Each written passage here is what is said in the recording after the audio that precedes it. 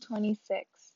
Judge me, O Lord, for I have walked in mine integrity. I have trusted also in the Lord, therefore I shall not slide. Examine me, O Lord, and prove me. Try my reins and my heart. For thy loving kindness is before mine eyes, and I have walked in thy truth. I have not sat with vain persons, neither will I go with dissemblers.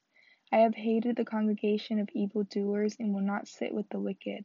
I will wash mine hands in innocency, so will I compass thine altar, O Lord, that I may publish with the voice of thanksgiving and tell of all thy wondrous works. Lord, I have loved the habitation of thy house and the place where thine honor dwelleth. Gather not my soul with sinners, or my life with bloody men, in whose hands is mischief, and their right hand is full of bribes. But as for me, I will walk in mine integrity. Redeem me, and be merciful unto me. My foot standeth in an even place, in the congregations will I bless the Lord.